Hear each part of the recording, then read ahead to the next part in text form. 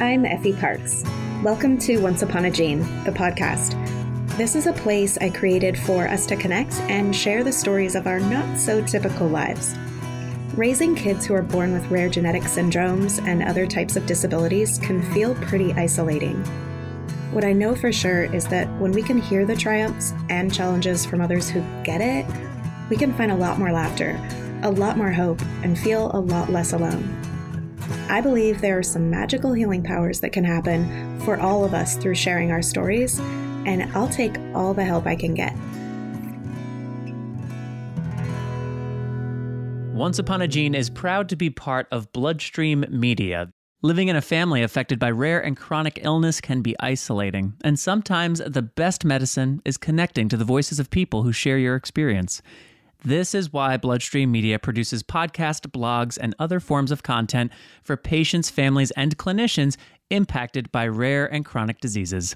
Visit bloodstreammedia.com to learn more. Hi there, and welcome to the show. Once a month, I release this extra special episode in a series I call A Rare Collection. It features a few people from the rare disease community, each telling a true story with the same theme. I'm super excited to present the 25th episode in the storytelling series. I've always been moved by storytelling, and I believe there is so much power in them for both the listener and the storyteller. I'm the luckiest podcaster ever in that this is what I get to do for fun, passion, and purpose. The theme for today's episode is a Father's Day special, Amidst the Storm.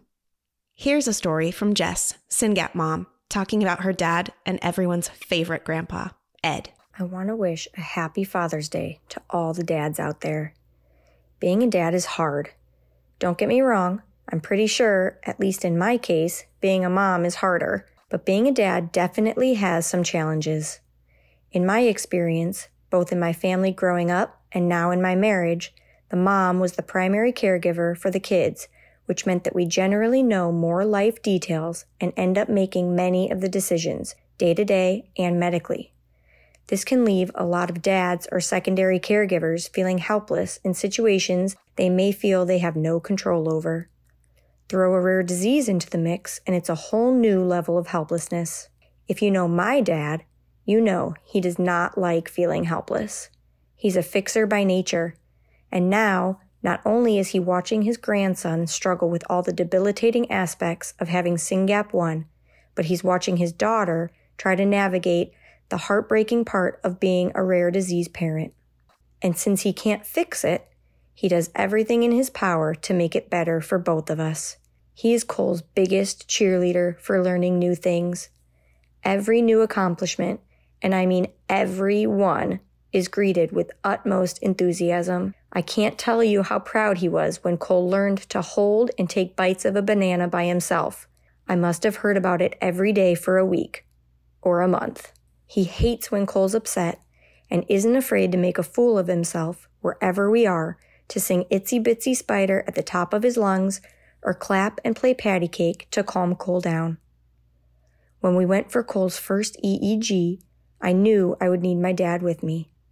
While I was focused on the doctor and nurse and the overwhelming amount of information, his sole focus was keeping Cole happy. Even laying on the floor, being a human iPad stand, snack holder, and entertainer for the duration. He's one of the most involved grandparents I know, both in our daily lives and in advocating for treatments for Cole.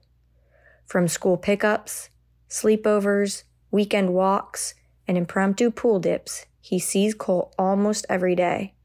And Cole knows. Cole knows when Papa's car pulls in, or when he hears his voice, and he runs to greet him, one of his favorite people in the world. No one lights up more when Cole laughs, or gets their camera out quicker when he's doing something cute. Without my dad, this storm that is rare disease would be a whole lot darker, and I hope he knows how much we appreciate everything he puts into our family and our lives. He's the best dad, and I couldn't ask for a better bappa for Cole. Happy Father's Day, Dad, and thank you. Here's a story from Sierra, Warsaw breakage mom, talking about her husband, who rocks a rad mullet, and twin dad, Justin. This Father's Day, I want to acknowledge the often unsung heroes in the rare disease world, the dads. They can usually be found behind the scenes, trying to stoically navigate their families amidst the constant storm that is rare disease. So this is the tribute of appreciation you all deserve.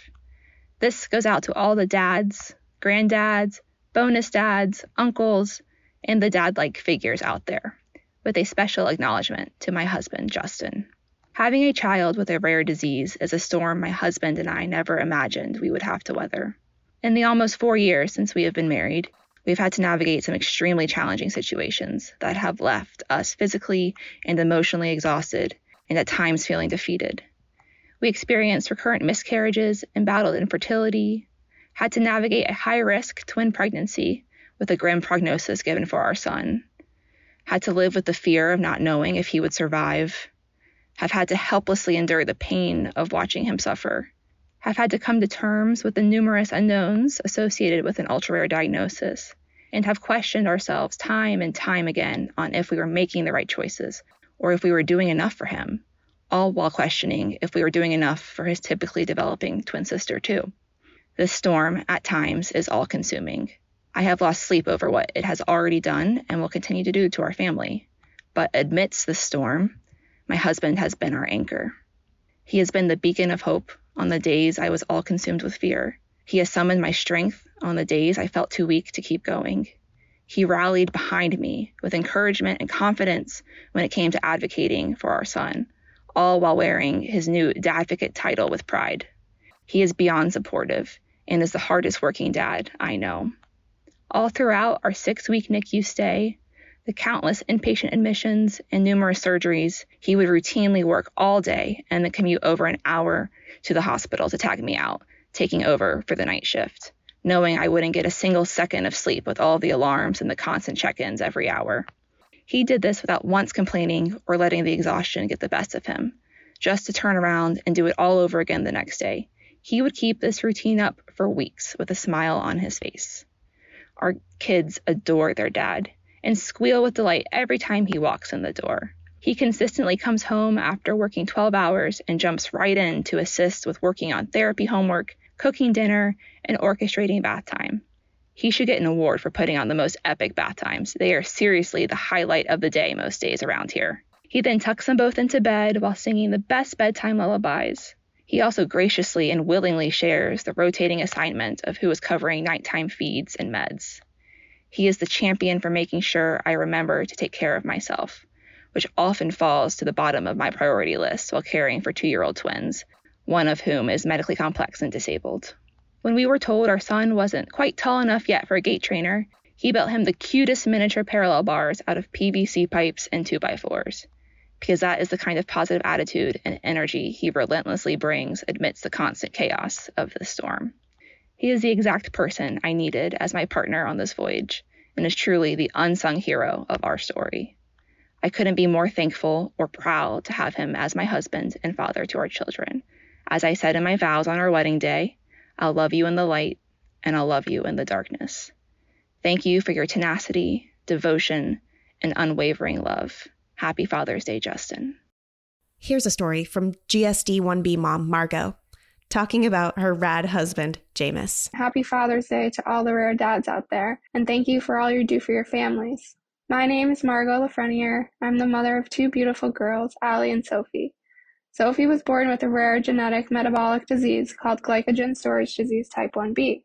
I'll be talking today about our family and the theme Amidst the Storm. When I first started thinking about this theme, I began thinking it's really quite fitting for all rare disease families. I imagine a hurricane, and if you think about being in the eye of a hurricane, the quiet amidst the chaos and the storm swirling around you, it really paints a pretty good picture of rare disease life. Our storm is GSD. I wanted to talk a bit about glycogen storage disease and what it means for our family and how it impacts our daily lives. Sophie's body is unable to access the stored form of glucose, called glycogen, in the liver, so her body needs a continuous supply of glucose in order to survive. The current treatment for GSD is a strict diet that restricts pretty much all sugar and limits carbohydrates. This is used in combination with scheduled feedings of uncooked cornstarch.